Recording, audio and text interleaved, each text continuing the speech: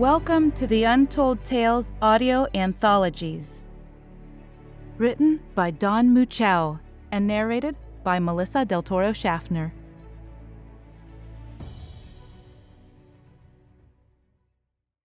Waking. Matt Wells rolled over the thin, filthy mattress in his cell, pushed against the floor, and raised his body into a hunched, half-crawling position he had learned in the yoga class his commanding officer had forced him to take.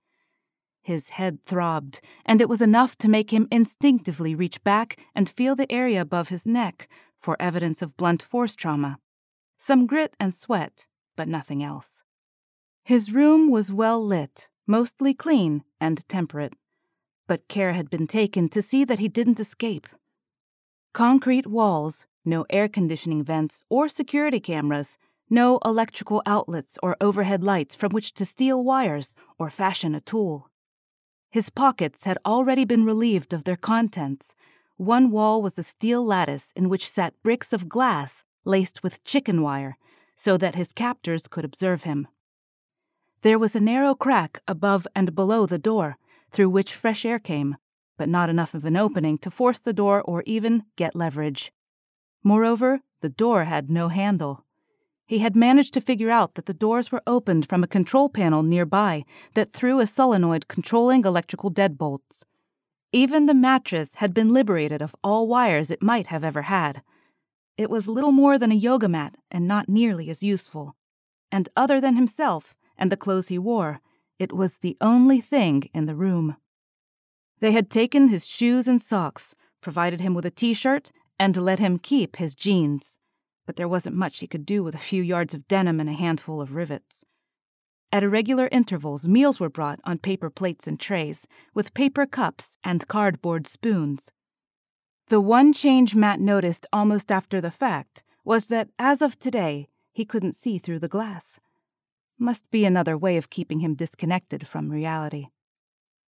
So, for the most part, he found himself sitting on the mattress, thinking. Oddly, his ability to meditate had survived intact from his training, much of which he could no longer recall, except in the moment. He had no memory of how he had been captured, why he was here, or what his captors wanted. He was only vaguely aware of his mission.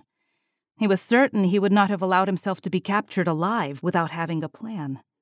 But his training had taught him to bury the important stuff deep, to hide it from recall under torture.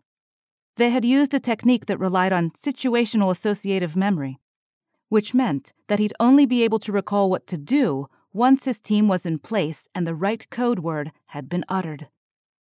Since he was here, it could only mean that he had never reached the desired coordinates and that the mission had failed. His sole objective now was to escape. They fed him reasonably well. Bland foods he recognized: baked beans, cornbread, greens, water if he behaved well, sometimes a Coca-Cola in a paper cup. Food upgrades usually meant his captors felt he was being cooperative. As he rose to a sitting position and contemplated his bruises, a voice from the open space outside his room jolted him to attention. "Awake, are we?" asked a female voice. He didn't recognize it. They changed the people watching him once a week, probably to avoid letting him work up any kind of relationship that he could leverage with social engineering. "I guess you could say that." "How was your night?" "Restless." "You were up quite a bit." Matt grumbled. "I didn't sleep well." "Tell me about it," said the female voice. "Yeah," said Matt. "Sorry I kept you up. What time is it?" "I think you misunderstand," said the voice. "I'd actually like you to tell me about it. What did you dream?" "Nothing in particular. Went for a walk." "Where?" "Outside the fucking cell. Where would you go if you were kept here?" "What did you see?" Okay, Matt thought. I'm supposed to engage in some kind of guided visualization exercise that identified unresolved conflicts. Then they'll probe what those conflicts are. I'll tell them that I miss my family or something like that, and then that will turn into threats about ever seeing my family again if I don't do what they ask. Nothing. A hallway. You sitting at your desk. What color is my hair? Red. How did you know that? One wall of my cell is glass. Until last night I could watch people through it. I must have been a bad boy. That's interesting, said the voice. I didn't start working the station until last night, after our team covered the glass with a bedsheet, so you'd get light without the view. Nevertheless, you are correct. It startled Matt briefly when the woman yanked the bedsheet from outside of the glass wall. She was pretty, perhaps 30 years old, with gray eyes and a slight overbite, perhaps a bit of hyperthyroidism. The overall impression it left him with was a bit disarming. She came across as a happy and outgoing person, not the type who'd hold someone like him in a cell. Why am I here? Amanda, I'm sorry, but I'm not allowed to tell you why you're here, unfortunately, or when your meals will be delivered, or anything that would allow you to predict behavior. I'm sorry, Matt. It's part of the experiment. But what I can tell you is that despite your confinement, I'm not your enemy. Easy for you to say. Actually, Amanda said as she turned and headed back to a desk just outside the cell. It's not. I have specific instructions to not feed you information, despite my inclinations otherwise. We want you to succeed.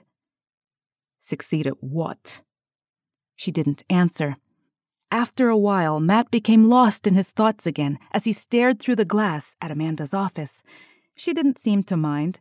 The desk was the sort that you might find in a low-rent government office like the DMV. Cheap aluminum construction with spongy plastic filler panels that would have given a grown-up playdesk a run for its money.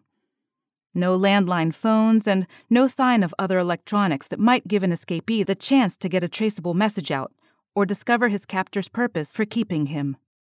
The walls were a plain beige color, and indeed, as he remembered, there was a hallway heading parallel to the glass wall that disappeared into the distance to his left.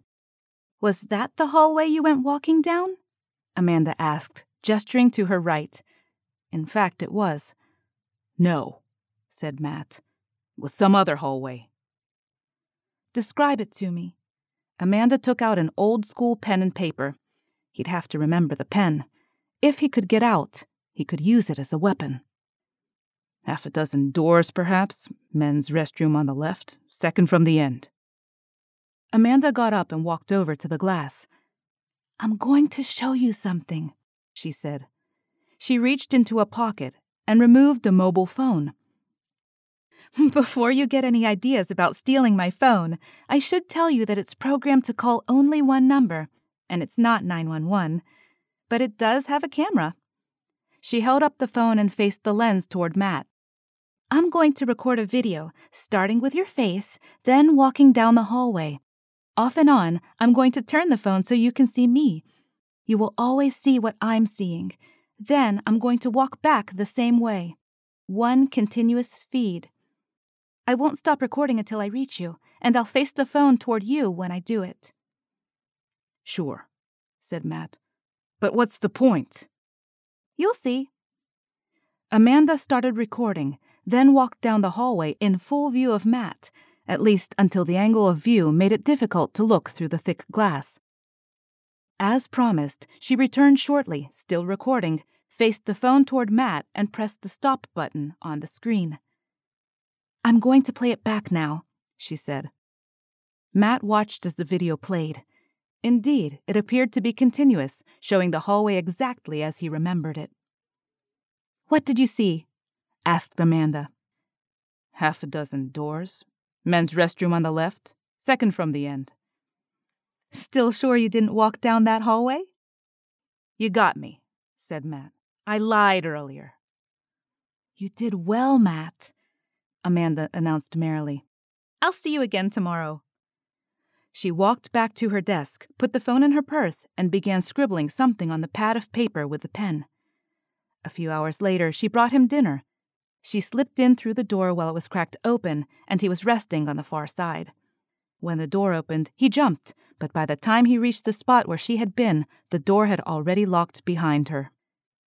This time, the meal was a Wendy's cheeseburger and fries. That narrowed the candidate cities for his imprisonment a bit. He was either in the United States or one of 29 other countries. As a practical matter, it reduced his location to either the U.S. or Europe, and probably near a city. Matt quickly unfolded the wrapper and examined the bag for foreign writing, but nothing looked out of the ordinary.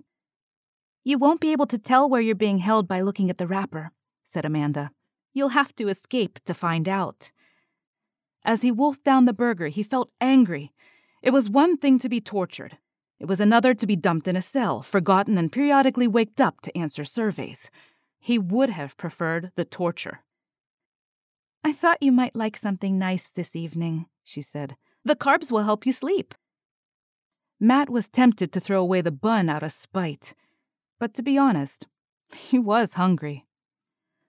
For a while he sat at the far end of the room near the toilet, where there was a little relief from the artificial light and he could stay out of view.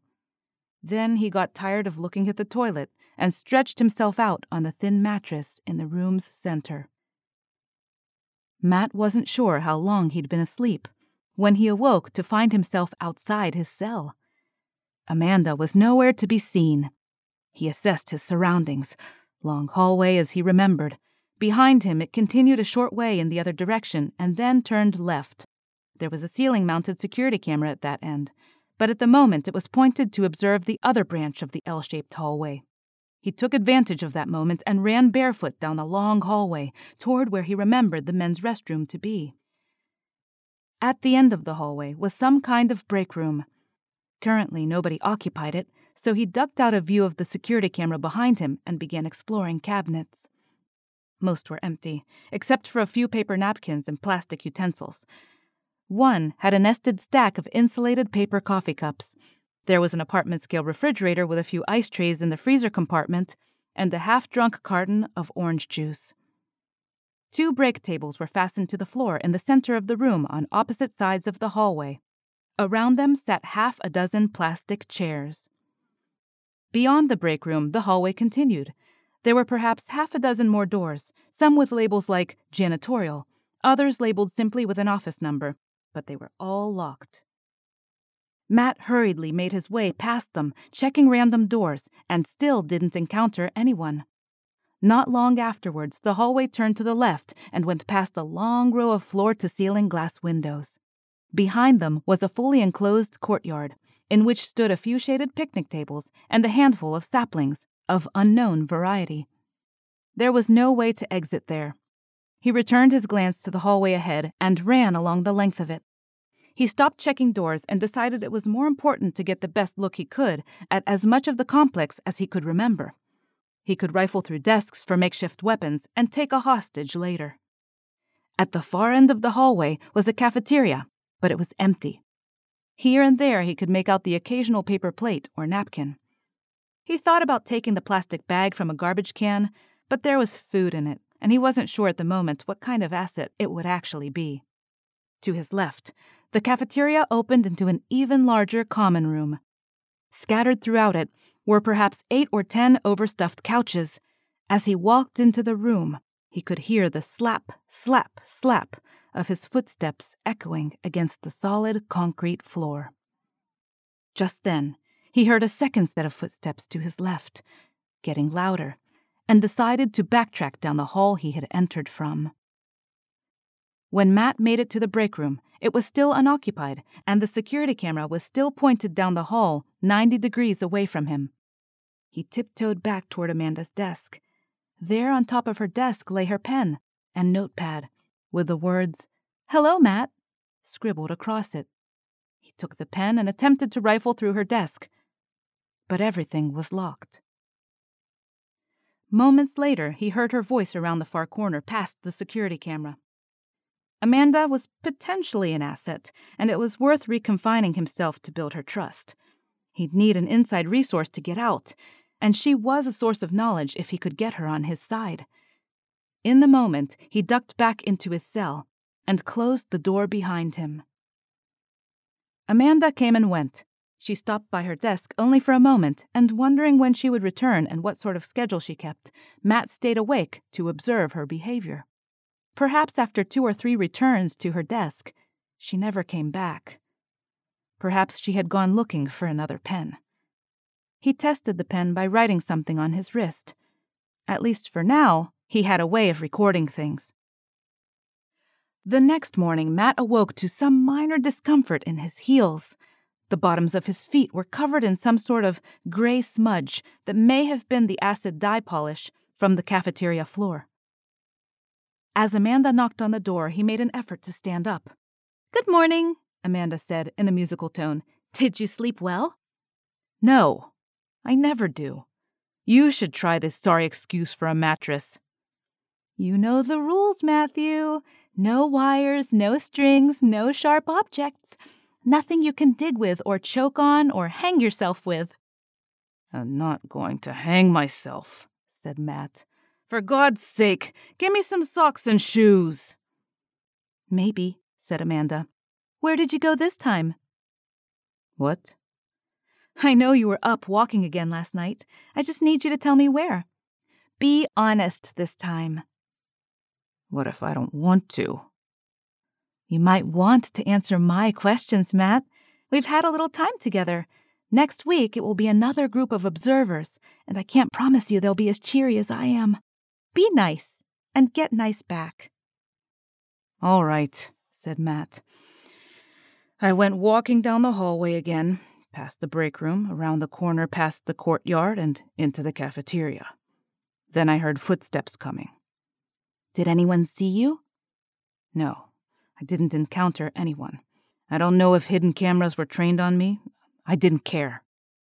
"Did you interact with anything while you were walking last night?" "Not that I remember." "Think hard, Matthew. Anything."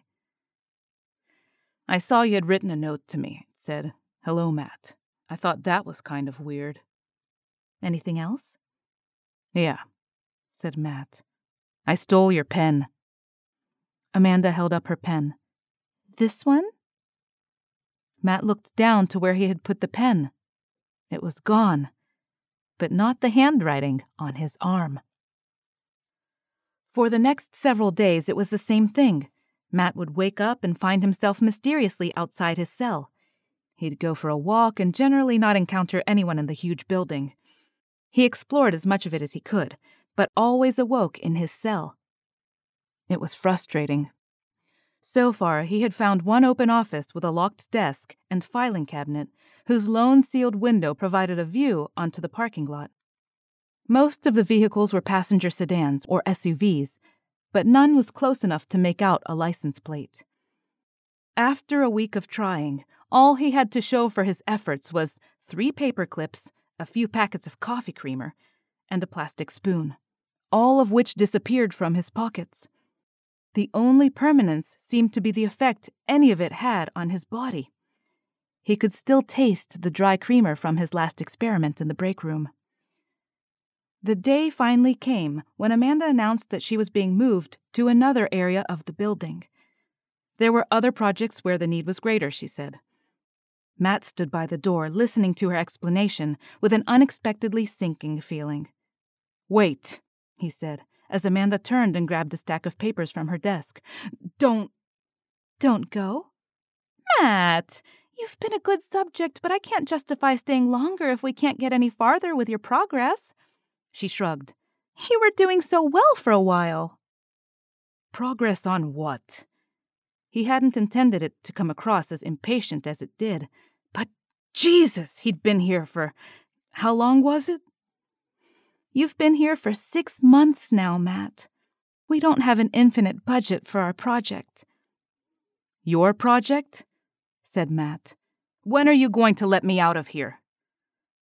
"Oh, Matt," Amanda said in a piteous tone. "You're free to leave whenever you want. Nobody is going to stop you." "Then let me out." "I'm sorry, Matt. It doesn't work that way." Amanda brought decent food on her final night with Matt. Carne asada tacos from some place she said was down the street. He ate ravenously. In fact, he'd been this hungry for nearly a week. His mind kept returning to how he had managed to escape his cell each night, only to awake the next morning, exhausted on that miserable excuse for a mattress. Why do you keep me here?" he had asked sometime during the evening, not really expecting an answer. "To force you to escape," she had replied. "Try harder, Matt. We're depending on you." During his last night with Amanda, Matt couldn't help feeling he was being toyed with. He was sick of the coy manipulation and the waffling between being held captive and mysteriously let go for a while. And he was tired of the fact that he never left the goddamned building. It was not entirely to his surprise, then, that as he drifted off, Matt found himself outside this time, in a forested area rich with bare autumnal oaks, sweet gum, and sassafras. That put his location somewhere he recognized, in the deep south of the U.S. Not that it helped if he couldn't get out of this forest and to civilization. But he was free. Amanda had said he was free to go any time he wanted. And now he wondered why he had been held captive for so long, and what any of it had meant. He picked a direction and walked on, weaving a path through the trees. Whenever he spotted a shallow creek, he walked downstream, through the icy cold water, until he found a spot that was far enough downstream to throw off any pursuers. Matt had been walking for perhaps 3 or 4 hours when he came upon a road crossing. There were no street signs, but it was a paved rural road. Again, he picked a direction, north this time, and continued walking for what must have been another 3 or 4 hours. Finally, someone came by in a pickup truck. "Hey!" shouted Matt. "Hey! I could use some help!" The truck slowed down to a stop, and the driver, a hefty guy in a plaid hunting shirt and a ball cap, rolled down the passenger side window.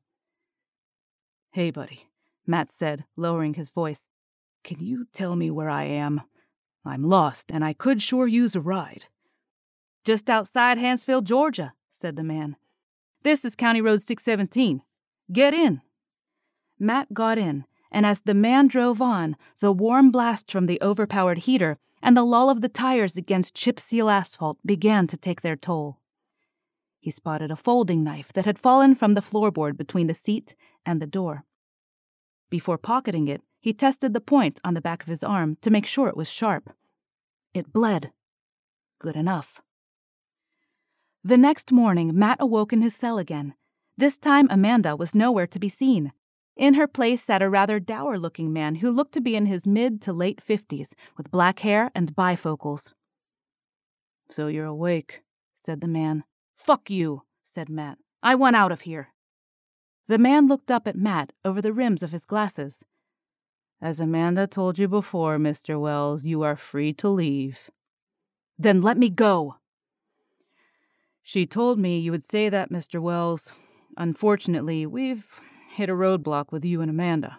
So let's try something different. I'll be happy to answer your questions, if I can." "Okay. Let's start with why I'm here.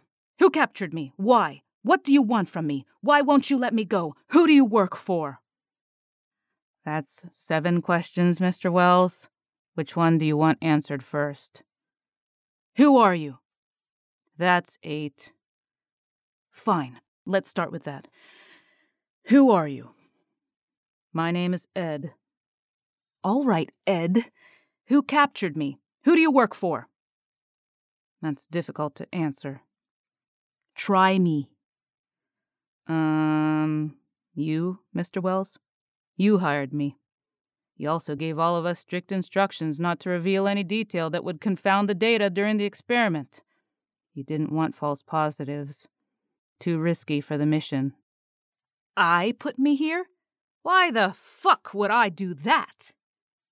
"Well, without discussing the specifics, it's my theory that you thought you'd eventually figure out a way to escape, even though you said it would be nearly impossible. You even had your own memories blocked until the experiment was successful and the right situation triggered them. As to your last 2 questions, Mr. Wells, I have no idea what I'm supposed to want with you. Data, I suppose. Success, however you define it. But I can't let you go because you told me not to. Not until you get out on your own." The next time Matt woke up, it was in a market outside Port Said on the Suez Canal. There was a masjid a few blocks west, and to the east, a lighthouse arose from the water's edge. In the background, he could hear the sounds of two-stroke moped engines and a crowd talking in a heavily accented mixture of Arabic, French, and English. At the water's edge was a motorboat, and a 40-ish man with a thick shock of black hair and a mustache stood in the boat, looking back in his direction. Without effort, he focused his attention on the man and saw himself through his eyes. He remembered why he was there now. Ghorfrani was untouchable. Matt walked the remaining half-dozen blocks to where the boatman stood. "Do you travel across the water?" he asked. The man replied flatly without looking up. "Agar arzishes radarad." "Mandraba anja bobar," said Matt. "And it damn well better be worth it." The boatman took the two of them across the canal and along the coast past Port Fuad. Somewhere near Bardawil, he was met by 3 armed, swarthy-looking men in a Toyota Land Cruiser whose side windows had been blacked out, where he was head-bagged and his hands and feet were bound. One of them sat in the back with a gun to make sure he didn't make a run for it. "Nice day, isn't it?" asked Matt. He concentrated on the space above his head. If he tried, he could force something akin to an out-of-body experience that let him track where he was going. He felt briefly triumphant at his new ability until the rearmost of his captors butted his ribs with a gun. After about 4 hours of driving in circles, the vehicle finally stopped. From the surroundings, he guessed he was near Arish. They got out, one of the men cut the cable ties from his ankles, and Matt was frog-marched into a building that looked like an active warehouse. Once the 3 men had left, someone removed his headbag and he found himself seated at a small wooden table. Opposite him was an older man in his mid-60s, clean-shaven, with thick eyebrows and a prominent chin. Around him were a multitude of boxes he guessed contained weapons and ammunition. "Mr. Wells, I am surprised to see you," said the man. "You are getting sloppy. It was no trouble at all to spot you in the market."